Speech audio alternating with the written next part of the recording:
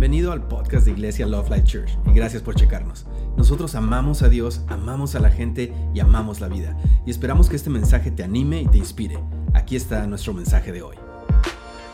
Hemos establecido que para tener fe para sanidad necesitamos conocer la voluntad de Dios. Si tú no conoces la voluntad de Dios, no solamente en sanidad, si tú no conoces la voluntad de Dios para tu vida en diferentes áreas específicas, ya sea tu futuro, ya sea tus relaciones, la provisión, si tú no conoces la voluntad de Dios, es bien difícil estar en fe, porque ¿en qué vas a basar tu fe?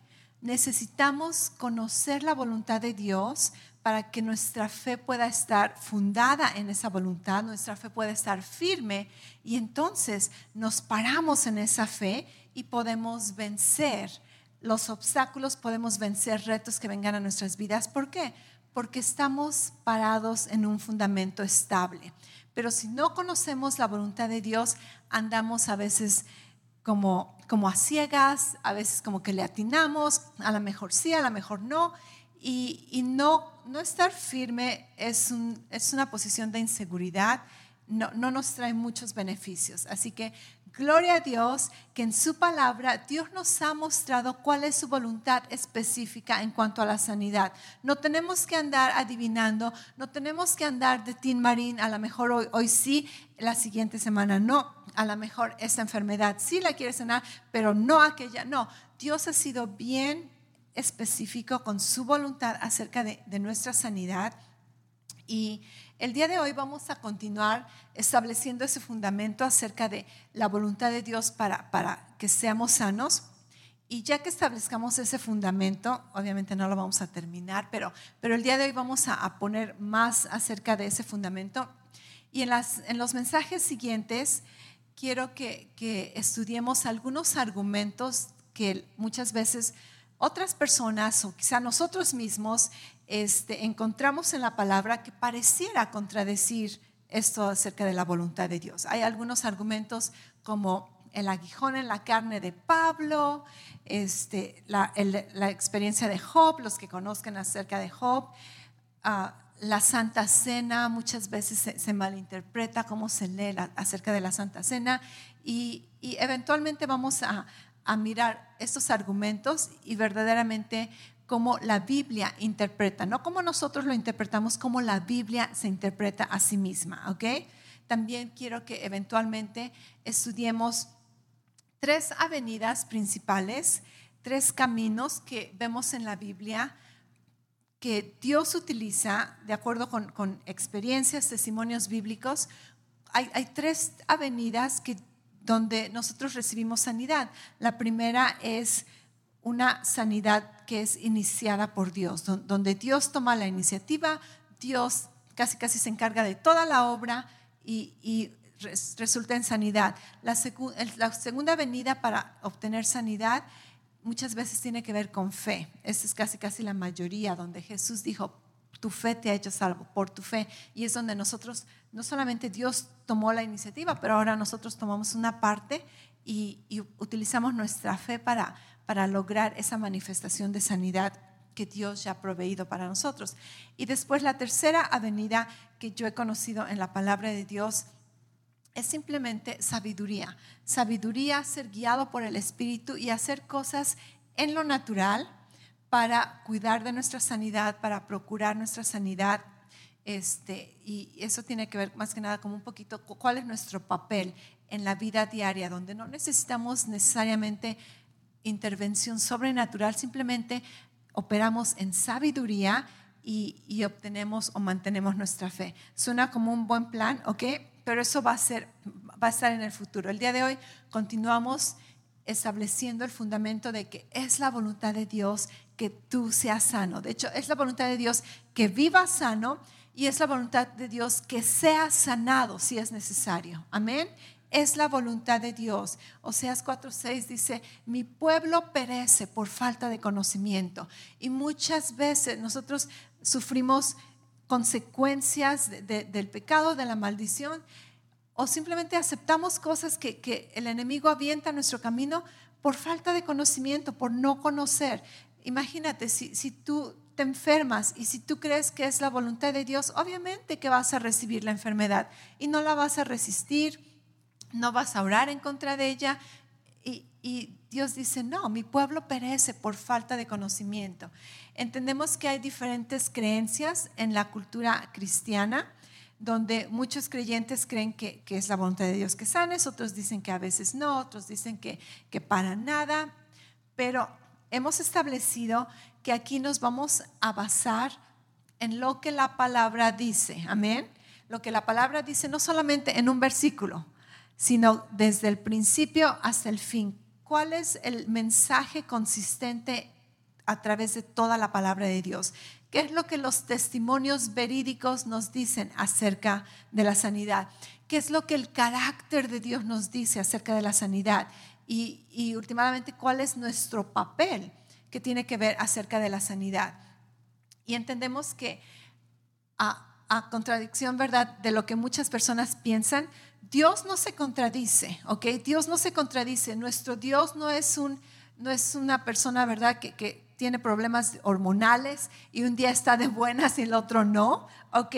Nuestro Dios no se pone de mal humor a veces y un día dice, ay, no me hablen, ¿verdad? No quiero saber nada de ustedes. O nos da la terapia, ¿cómo dicen? De hielo, la ley del hielo, ¿verdad? No, nuestro Dios, ¿cuántos dicen gloria a Dios? Gracias, Padre.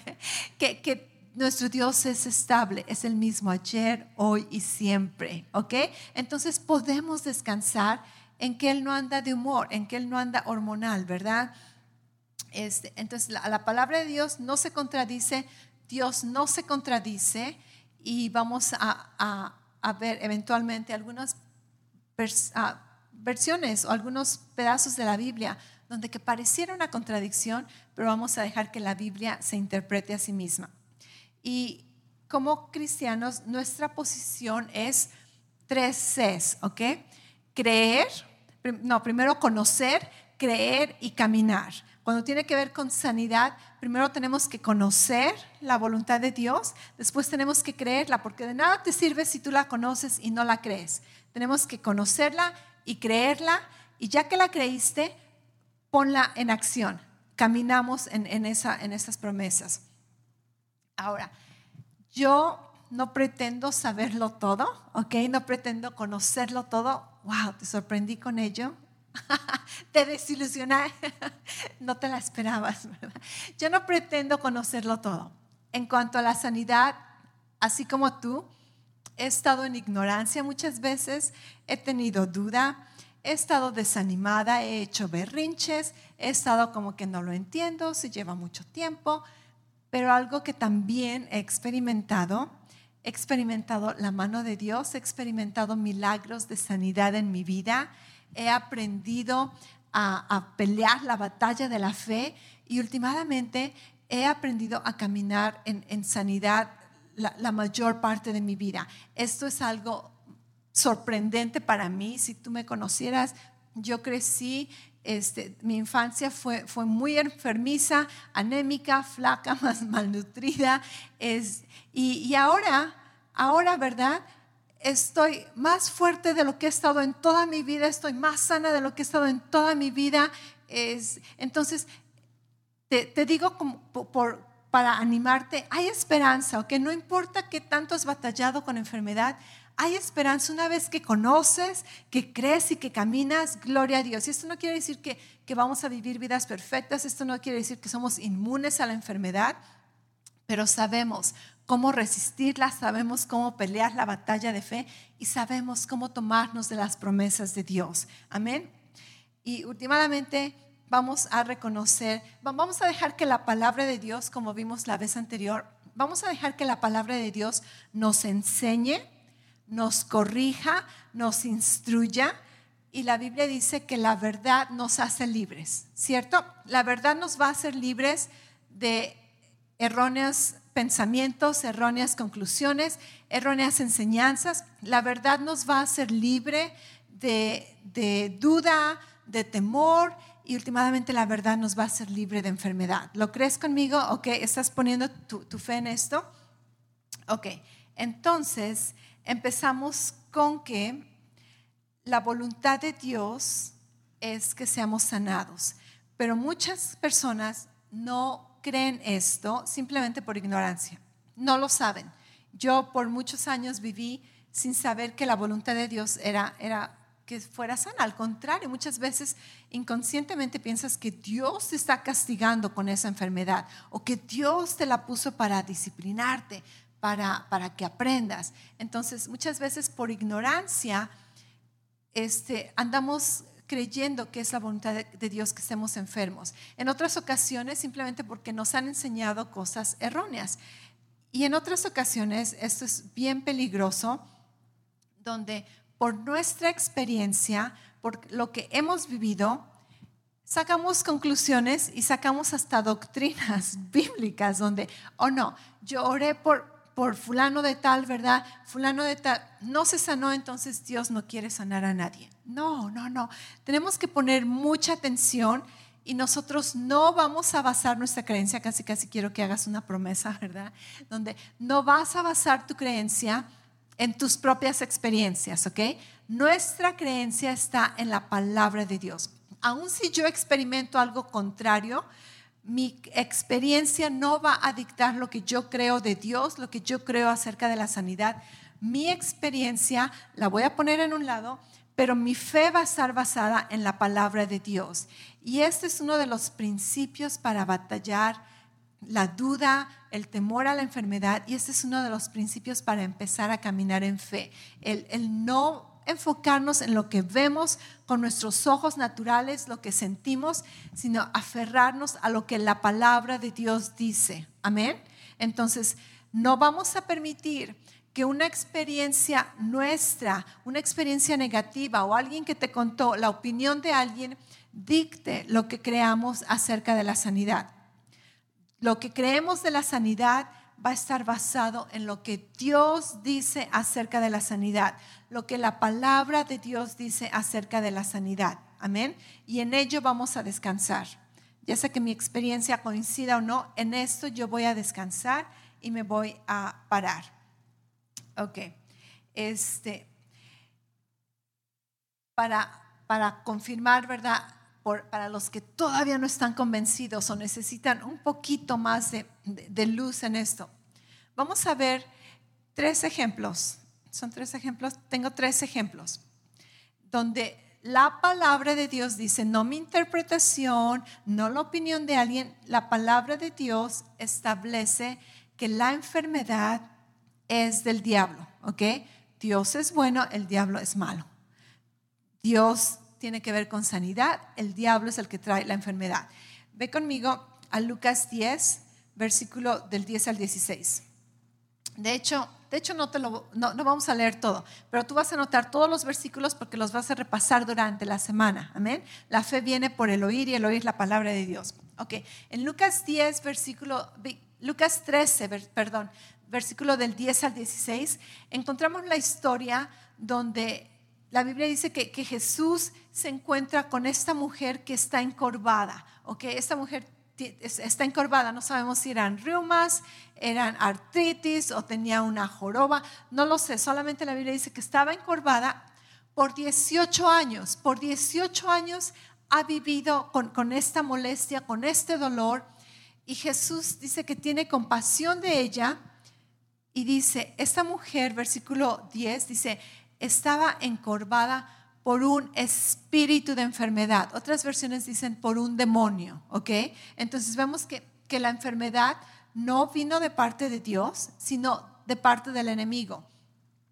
Y en el versículo 16, Jesús dice, esta mujer, dice, quien estuvo enferma, quien Satanás tuvo enferma. Jesús le da el crédito a quien el crédito merece acerca de la enfermedad. Y Jesús dice, Satanás la tuvo enferma por 18 años. No Dios, no una disciplina, no un misterio. Satanás, ¿ok? Entonces Jesús, la palabra de Dios, dice que la enfermedad vino de parte del enemigo. En Hechos 10:38, aquí hay otro ejemplo bien claro. Hechos 10:38 dice: Dios ungió con el Espíritu Santo y con poder a Jesús de Nazaret, y él anduvo haciendo el bien y sanando, di conmigo, sanando a todos los que Dios había castigado. ¿Es lo que dice la versión? No, sanando a todos los oprimidos por el diablo. Dice, porque Dios estaba con él. Entonces, otra vez, la palabra de Dios nos está diciendo que las personas que estaban oprimidas, enfermas, era de parte del diablo, no de Dios. Y por último, un versículo que muchos de nosotros estamos familiarizados, Juan 10:10, el ladrón ha venido para robar, matar y destruir. Y Jesús dice, yo he venido para que tengan vida y vida en abundancia. Amén. Di conmigo, Dios me quiere sano. Dios me quiere sano. Dilo como que lo crees. Dios me quiere sano.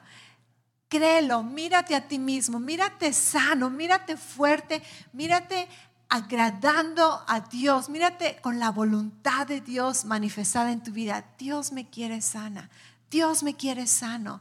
Dios desea que yo esté sano. Dios se deleita en mi sanidad. Dios se deleita en que camine con fuerzas, en que esté alegre, en que pueda moverme, en que pueda llevar a cabo mi vida. Dios te quiere sano. Amén. Dios, ¿es tu voluntad que sea sano? Sí, quiero, sé sano. ¿Ok? Ahora vamos a ver un tema que muchos de nosotros creemos, muchos de nosotros hemos experimentado, creo que la mayoría de aquí estoy asumiendo, y esto tiene que ver con la salvación, ¿ok? La salvación, todo incluido. La salvación es un término todo incluido. No sé si alguna vez tú has ido a un hotel o a unas vacaciones donde te compras esos paquetes de todo incluido, y todo incluido, te ponen un brazalete, ¿verdad? Para que sepan que tú perteneces al club de todo incluido. ¿Qué quiere decir eso? Que tú pagaste tu hospedaje, muchas veces el transporte, y lo más divertido de los paquetes de todo incluido es la comida. Porque todo incluido quiere decir que puedes comer a toda hora, en el lugar que quieras, a toda hora, puedes comer todo el día si quieres, y está todo incluido. No tienes ni siquiera que dar propinas, está todo incluido.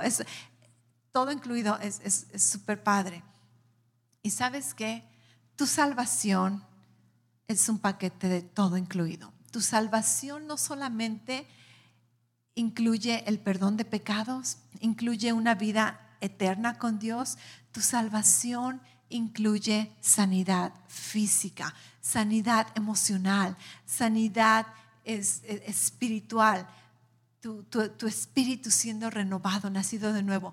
La salvación es un paquete que incluye todo incluido.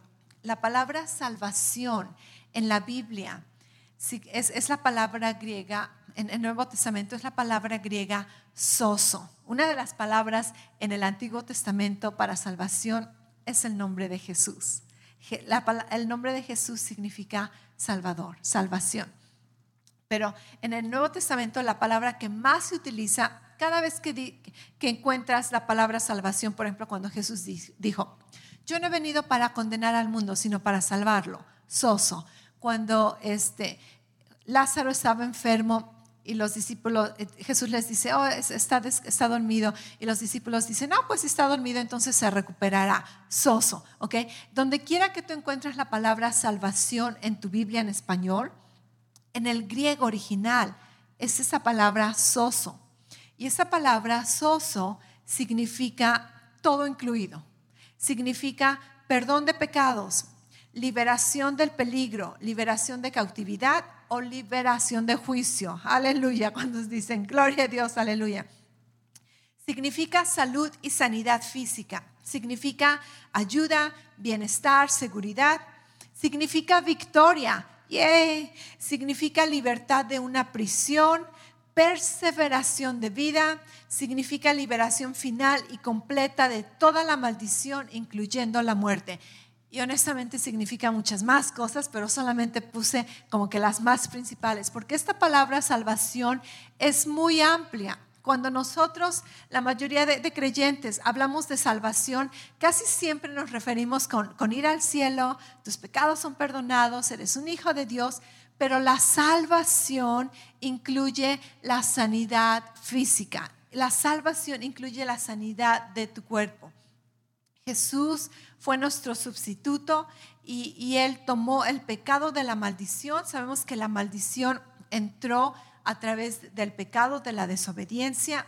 Dios no creó la maldición, es el pecado. Romanos 5:12 dice que el pecado entró por un hombre y el pecado, dice, pero el pecado de un hombre, por el pecado de un hombre, por el pecado de un hombre, el pecado entró en el mundo y por el pecado llegó la muerte. La muerte incluye enfermedad, maldición. Dice, como todos pecaron, la muerte ha pasado a todos. Todos nos ponemos tristes. Pero el versículo 17, Romanos 5:17 dice, porque si por la transgresión de uno, estamos hablando de Adán, por este reinó la muerte, mucho más reinarán en vida por medio de uno, Jesucristo, los que reciban la abundancia de la gracia y el don de la justicia. ¿Has recibido el don de la gracia y el don de la justicia? Entonces dice, mucho más vas a reinar en vida, ¿ok? Ahora, cuando tiene que ver con nuestra salvación, que incluye la sanidad, hay una área donde, de hecho la vez anterior terminamos con estos versículos, era en Primera de Juan. ¿Cuáles versículos eran? Ya se me olvidó. Primera de Juan, ¿dónde está? Uno de esos. Primera de Juan 3, 21, 22. Sí, Primera de Juan 3, 21, 22. Te dije que era ese. Ok, gracias. Donde dice que si tenemos confianza, entonces podemos venir a Dios con expectación. No tenemos temor del juicio, no tenemos temor de la condenación. ¿Por qué? Porque nuestro corazón está confiado en Dios. Dice, conocemos su voluntad y sabemos que si pedimos su voluntad se va a hacer.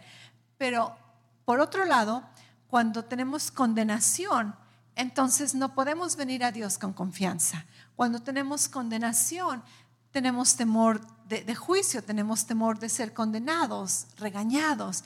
Y por lo tanto no operamos con fe, no podemos recibir porque nos sentimos indignos. Cuando tiene que ver con la enfermedad, más bien con nuestra salvación, tenemos que aprender que Dios sabía de esto. Dios sabe que es una debilidad humana que tenemos, el sentirnos condenados, y el sentirnos condenados causa que no operemos en fe. Entonces Dios dice, vamos a arreglar este asunto y vamos a mostrarles bien claro que la sanidad y el perdón de los pecados operan juntos. Y eso dices, wow, Dios, eres tan maravilloso, Dios, eres tan bueno, de que tú conociste nuestra debilidad y tú te aseguraste de mostrarnos en tu palabra que tanto como Dios ha perdonado tus pecados, Dios te ha sanado. Porque muchas veces, no sé, dependiendo de qué circunstancia estás, a veces te es difícil creer que Dios te puede perdonar tus pecados, ¿cierto? ¿Alguna vez has estado allí donde dices, ay Dios, ¿de veras me quieres perdonar otra vez? Después de que lo hice cuántas veces, ¿verdad? O wow, Dios, es que es mucho, no sé si me quieras perdonar. Y Dios dice, quiero, eres perdonado. Pero a veces pensamos que Dios no quiere sanarnos por lo que hicimos, porque a lo mejor yo causé esta enfermedad por mi pecado, por mi desobediencia, dependiendo los mitos que creas, ¿verdad? Es que me dormí con el cabello mojado y por eso me enfermé. O pensamos, ¿verdad? Es que no debía haber comido ello y por eso me enfermé. Es que no debía haber saludado a fulano y por eso estoy enfermo. Y a veces pensamos, ok, yo cometí este agravio y ahora estoy sufriendo la consecuencia. Y casi nosotros nos juzgamos a nosotros mismos y decimos, pues me lo merezco, ¿verdad? Es mi problema y ahora me aguanto. Pero Dios dice, hey, yo no solamente quiero sanarte, quiero perdonarte. Y decimos, gloria a Dios, Dios eres tan bueno, tan maravilloso. En Isaías 53, si tú no has leído este capítulo, te lo dejo de tarea, ¿ok? Lee todo el capítulo. Esta es una profecía que se escribió cientos de años antes y habla acerca de Jesucristo, el Mesías Redentor. Pero en Isaías 53, capítulo 4, dice, ciertamente Él llevó nuestras enfermedades y cargó con nuestros dolores. Con todo, nosotros le tuvimos por azotado, por herido de Dios y afligido. ¿Ok? Entonces, aquí nos está diciendo que Jesús llevó nuestras enfermedades, pero algo bien interesante, que Jesús llevó nuestras enfermedades en la cruz, ¿ok? Jesús nunca estuvo enfermo cuando anduvo aquí en la tierra. ¿Por qué? Porque Él no tenía la naturaleza de la muerte. Y si tú no tienes la naturaleza de la muerte, tú no puedes enfermarte, aun si quieres, no puedes, es imposible. Es como un imán que no lo puedes juntar de los lados opuestos, ¿verdad? Más bien los lados opuestos se atraen, pero los lados juntos, ¿alguna vez has tratado de juntar un imán de los lados erróneos? Y por más que puedas, esto no lo vas a lograr, ¿ok? Así es la naturaleza de vida. Jesús operaba en la naturaleza de vida y la enfermedad, aún tú ni siquiera podías matar a Jesús. Aún si Jesús hubiera querido morir antes de tiempo, suicidarse, ¿verdad? Él no podía morir. ¿Por qué? Porque no tenía la naturaleza de muerte. Solamente en la cruz, di conmigo, en la cruz. Solamente en la cruz, cuando Jesús se convirtió en nuestro sustituto, cuando Él tomó nuestros pecados y Él intercambió su naturaleza por nuestra naturaleza, entonces pudo morir físicamente. Primero murió espiritualmente, se convirtieron en tinieblas. Padre, ¿por qué me has desamparado? Su espíritu conoce lo que es la muerte espiritual. Y ya que está su espíritu, ¿verdad?, con la naturaleza de pecado, entonces pueden matarlo físicamente. Pero Jesús pudo haberse quedado colgado en la cruz hasta ahora y no morir. ¿Por qué? Porque Él no tenía la naturaleza de muerte. ¿Ok? Entonces, la enfermedad es espiritual tanto como es natural. Es una maldición. Y aquí en Isaías nos dice que Jesús llevó nuestras enfermedades. ¿Cuándo? En la cruz. Jesús llevó nuestras enfermedades y cargó con nuestros dolores. Dice, y todos nosotros le tuvimos por azotado, por herido de Dios y afligido. En Mateo 8, versículo 16 y 17, es el cumplimiento de parte de esta escritura, porque todavía no ha ido en la cruz, pero empezó este ministerio. Mateo 8, 16 y 17, dice, y al atardecer le trajeron muchos endemoniados y expulsó a los espíritus con su palabra y sanó a todos los que estaban enfermos. ¿A cuántos sanó Jesús? A todos los que estaban enfermos. ¿Qué tal aquel pecador?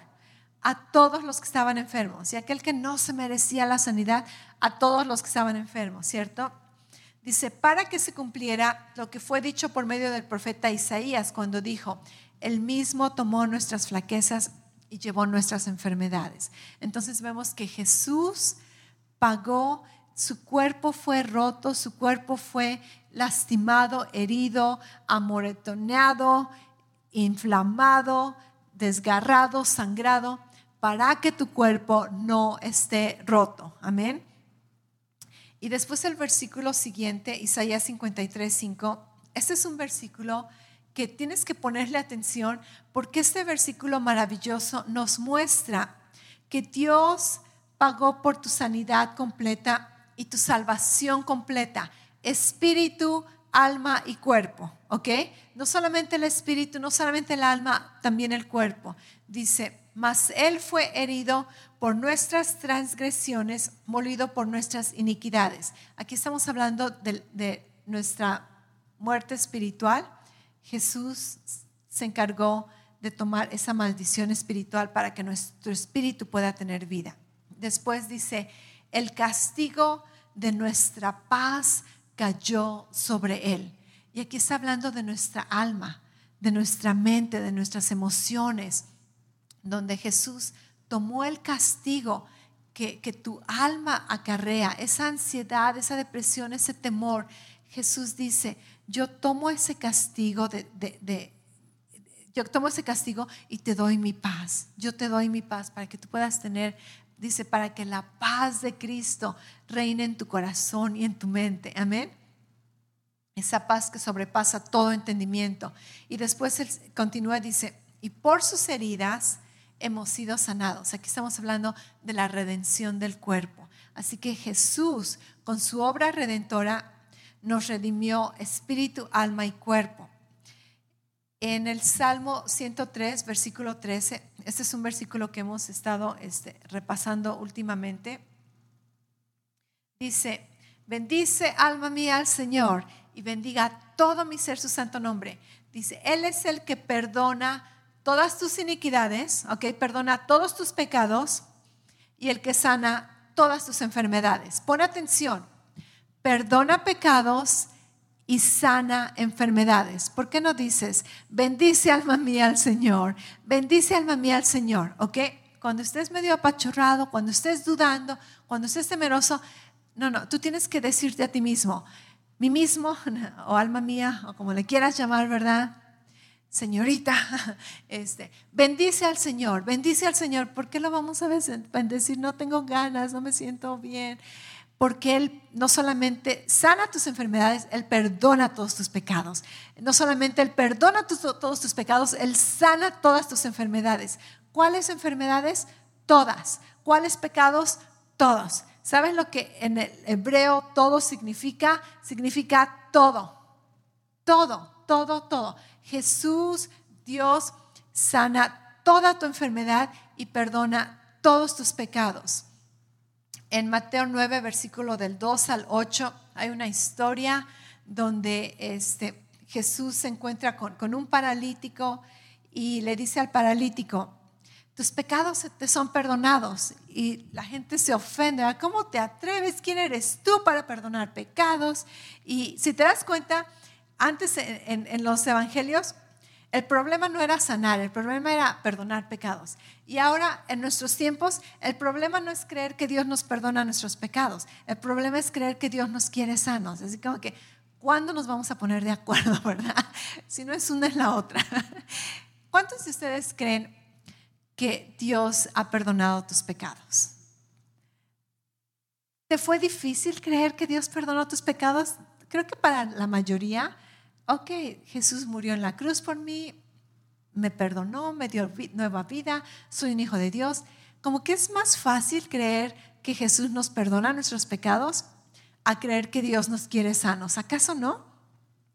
Pero si tú has creído que Dios perdona tus pecados, entonces tú puedes creer y más que nada debes creer que Dios, al mismo tiempo que perdonó todos tus pecados, sanó todas tus enfermedades. ¿Qué? Dios ya lo sanó. Dios pagó. Dios dijo, en esta ocasión nos vamos a encargar de dos deudas. La deuda del pecado y la deuda de la enfermedad. ¡Wow! Está hecho.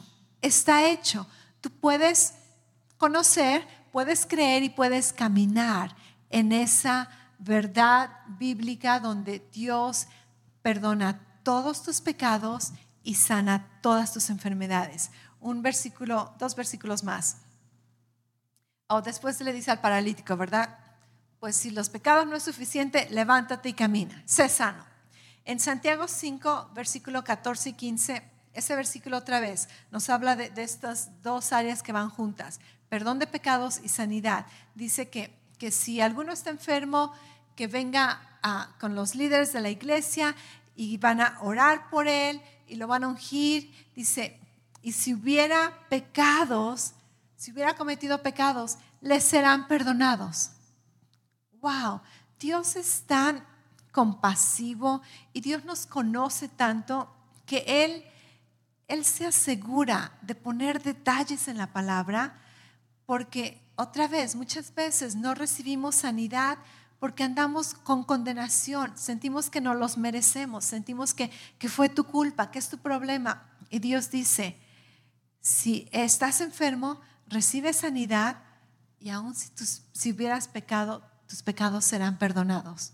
Dios ni siquiera dice, arrepiéntete de tus pecados, ¿verdad? Confiésalos, date de latigazos. No, dice, al recibir sanidad, los pecados son perdonados. Al recibir perdón de pecados, la sanidad se lleva a cabo. Van juntos, van juntos. Un último versículo. Dice, 1 Pedro 2:24. Y Él mismo llevó nuestros pecados en su cuerpo sobre la cruz, a fin de que muramos al pecado y vivamos a la justicia, porque por sus heridas fuiste sanado. Otra vez, ¿cuántos más versículos necesitamos? ¿Okay? Este versículo nos muestra que Jesús llevó nuestros pecados en la cruz, dice, y Él nos dio su justicia.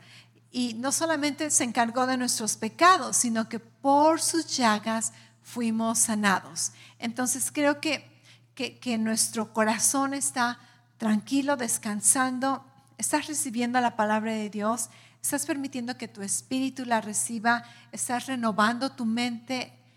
Muchas veces no solamente tenemos que aprender algo, tenemos que desaprender algo. Tenemos que desaprender aquellas cosas que no son correctas y dejar que la verdad nos haga libres.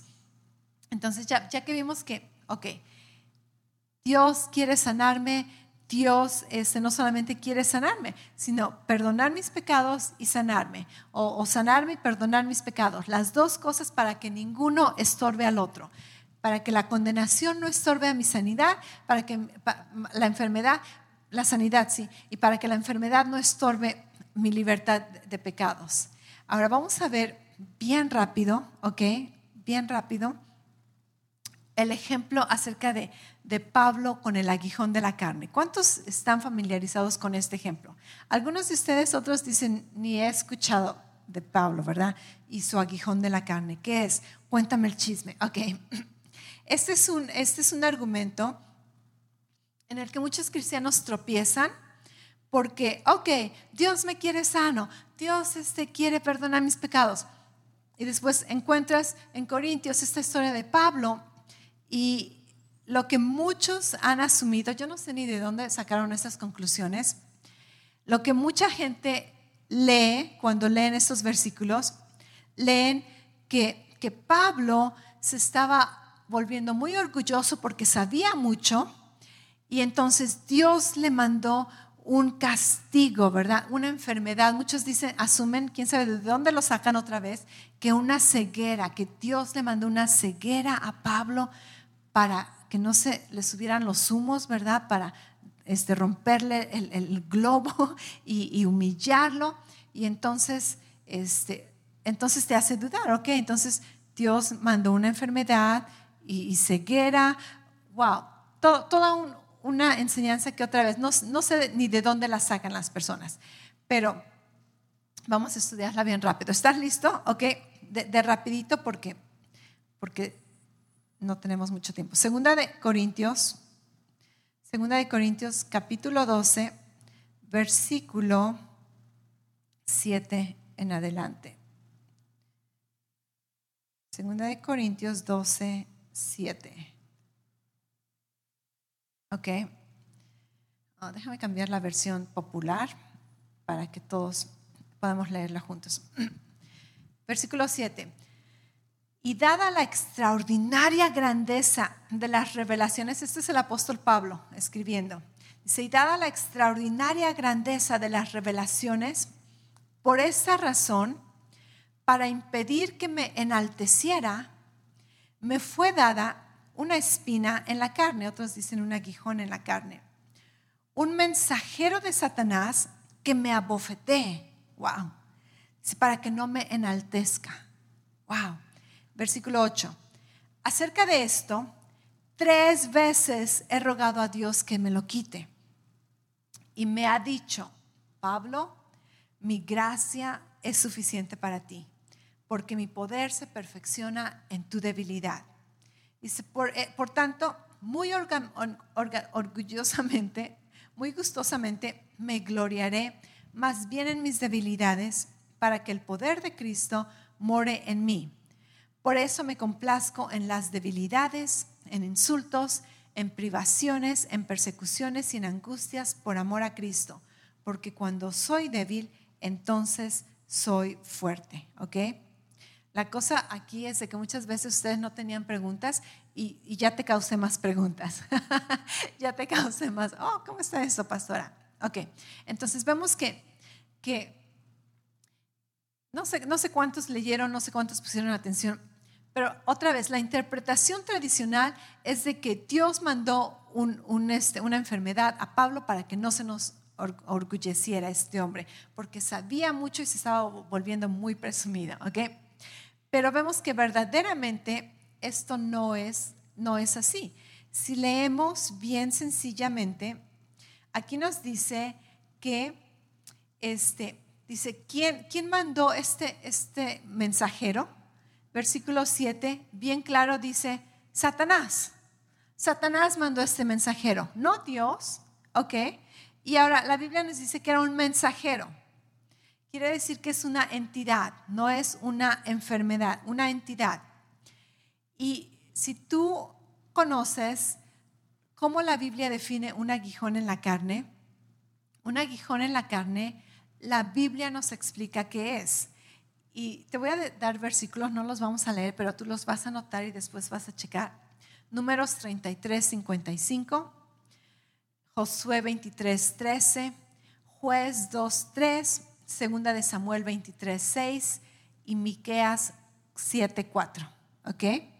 Todos estos versículos hablan acerca de lo que es un aguijón en la carne.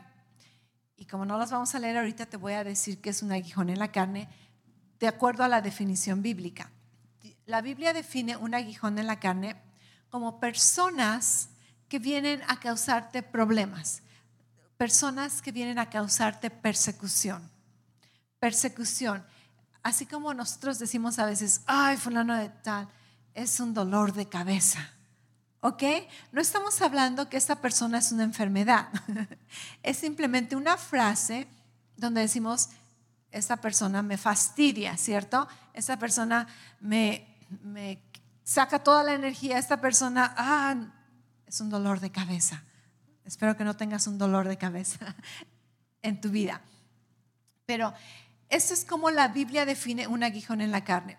La Biblia nunca define un aguijón de la carne como enfermedad, como dolor, como ceguera. ¿Ok?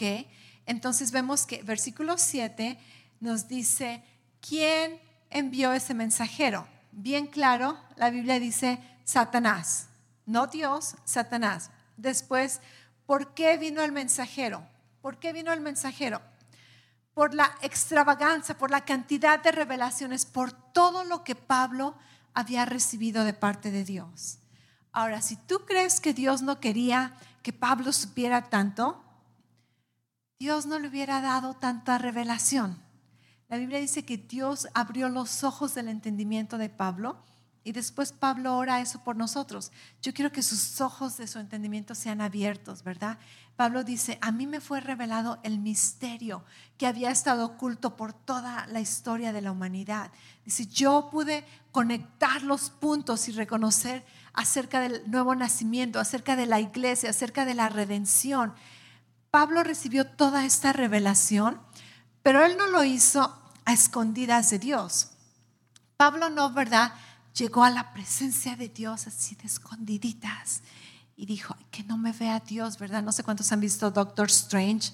En la película de Doctor Strange hay una librería y Doctor Strange no tiene permiso de leer algunos de los libros y él se va a escondidas, ¿verdad?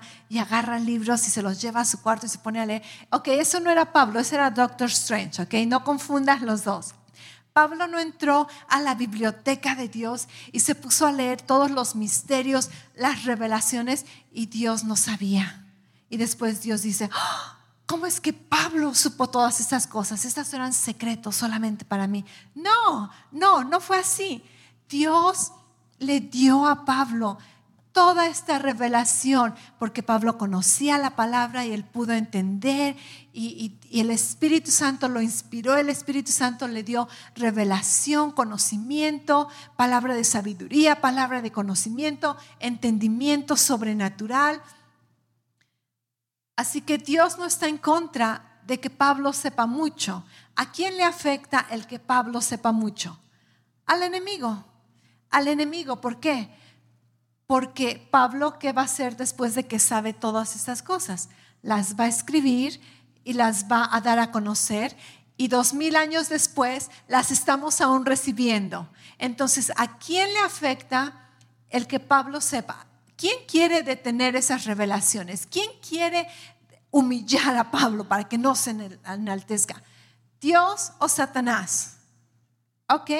Entonces vemos que, ¿quién envió el mensajero? Satanás. ¿A quién le afectan estas revelaciones? A Satanás. ¿Qué es un aguijón de la carne? Persecución. Persecución. En el versículo 8 y 9, ¿cómo responde Dios a la petición de Pablo? Pablo dice a Dios, dice que 3 veces. Yo le hubiera pedido 5, 7, 10, 20, rogándole a Dios cada día. Pero Pablo solamente 3 veces. A la tercera entendió. Pablo va con Dios y dice, Dios, por favor, quítame ese aguijón. Líbrame de ese aguijón. Dios, por favor, ya estoy harto de este aguijón. Y Dios le dice, Pablo, lo siento, pero no puedo hacerlo. Dice, pero ¿tienes la gracia suficiente para soportarlo? Dice, mi gracia, mi habilidad sobrenatural es suficiente para ti, para soportarlo, para vencerlo, para poder vivir aún en contra de ello. Entonces, ¿de qué estamos hablando? Estamos hablando de persecución. ¿Por qué? Porque aún mismo Jesús nos dijo, si me persiguieron a mí, los van a perseguir a ustedes. La persecución es algo de lo que no estamos redimidos, ¿ok? Siempre y cuando estemos en este mundo parados, luchando por la verdad, por la justicia, por la bondad, por la libertad, va a haber oposición en nuestras vidas. La oposición, la tribulación, la persecución, esto casi es una promesa para los cristianos, una promesa que no nos gusta reclamar, pero es una promesa que Dios dijo, esto es una garantía. En 2 de Timoteo 3:12 dice que los que quieran vivir piadosamente delante de Dios van a sufrir persecución. Entonces, Dios no va a romper su palabra. Dios le dice, Pablo, discúlpame, pero este aguijón va a continuar en tu vida, pero tú vas a poder saber manejarlo, porque mi gracia te va a dar la fuerza para saber qué hacer en cada situación. Y entonces Pablo dice, ok, entonces ya no pierdo mi tiempo pidiéndote algo que va en contra de lo que tu palabra está establecido, porque no basamos nuestra vida en nuestras propias creencias o interpretación o experiencias, basamos nuestra vida en lo que la palabra de Dios dice, ¿ok? Y entonces Pablo, ¿verdad? ¿Qué sucede? Que aprende a vivir con oposición. Donde quiera que va, ataques, persecución, gente fastidiándolo, tratando de hacerle la vida imposible. Pero finalmente creo que Pablo como que sabe cómo manejárselo, y últimamente la Biblia dice, en los últimos días, años de su historia, si tú lees los últimos capítulos de Hechos, donde habla acerca de los últimos días de Pablo, dice que últimamente él vivía en una casa y tenía la libertad de predicar a todo a quien viniera a verlo. Entonces, últimamente como que pudo ganar ventaja acerca de la oposición. Pero este aguijón en la carne, en ningún momento en la palabra de Dios es enfermedad. Y este aguijón en la carne, en primer lugar, no vino de parte de Dios, vino de parte del enemigo, tal y como la Escritura lo muestra, ¿ok? Entonces, uno de los argumentos que te digo muchas veces, cristianos, creyentes, como que se atoran con estos versículos, y hay muchos otros versículos. Si tú tienes versículos, áreas que has conocido y como que, este pareciera que contradijera la voluntad de Dios, anótalo o mándanoslos, porque otra vez queremos contestar respuestas y queremos ayudarte a aclarar esos puntos donde decimos, pero ¿qué tal aquel cosa? ¿Y qué tal aquella cosa? Para que estemos seguros, confiados, parados en las promesas de Dios, parados en la voluntad de Dios, conociendo sin ser sacudidos. La Biblia dice que estamos parados sobre la roca de sanidad y no vamos a ser sacudidos. No importa lo que experimente, no importa lo que otros digan, no importa lo que pase. Yo creo en la voluntad de Dios para que viva sano, y eso es lo que voy a esperar, eso es lo que voy a confesar, en eso me mantengo y lo voy a seguir creyendo por el resto de mi vida. Y tú también. Amén. Gracias otra vez por escucharnos. Para oír más mensajes alentadores como este, asegúrate de suscribirte y checar nuestro canal de podcast para escuchar episodios anteriores. Si te gustó lo que recibiste, por favor considera calificarlo y compartirlo con tu familia y amigos. Para más información respecto a Love Life y cómo conectarte con nosotros, ve a lovelife.church. Te amamos y estamos creyendo lo mejor de Dios para ti.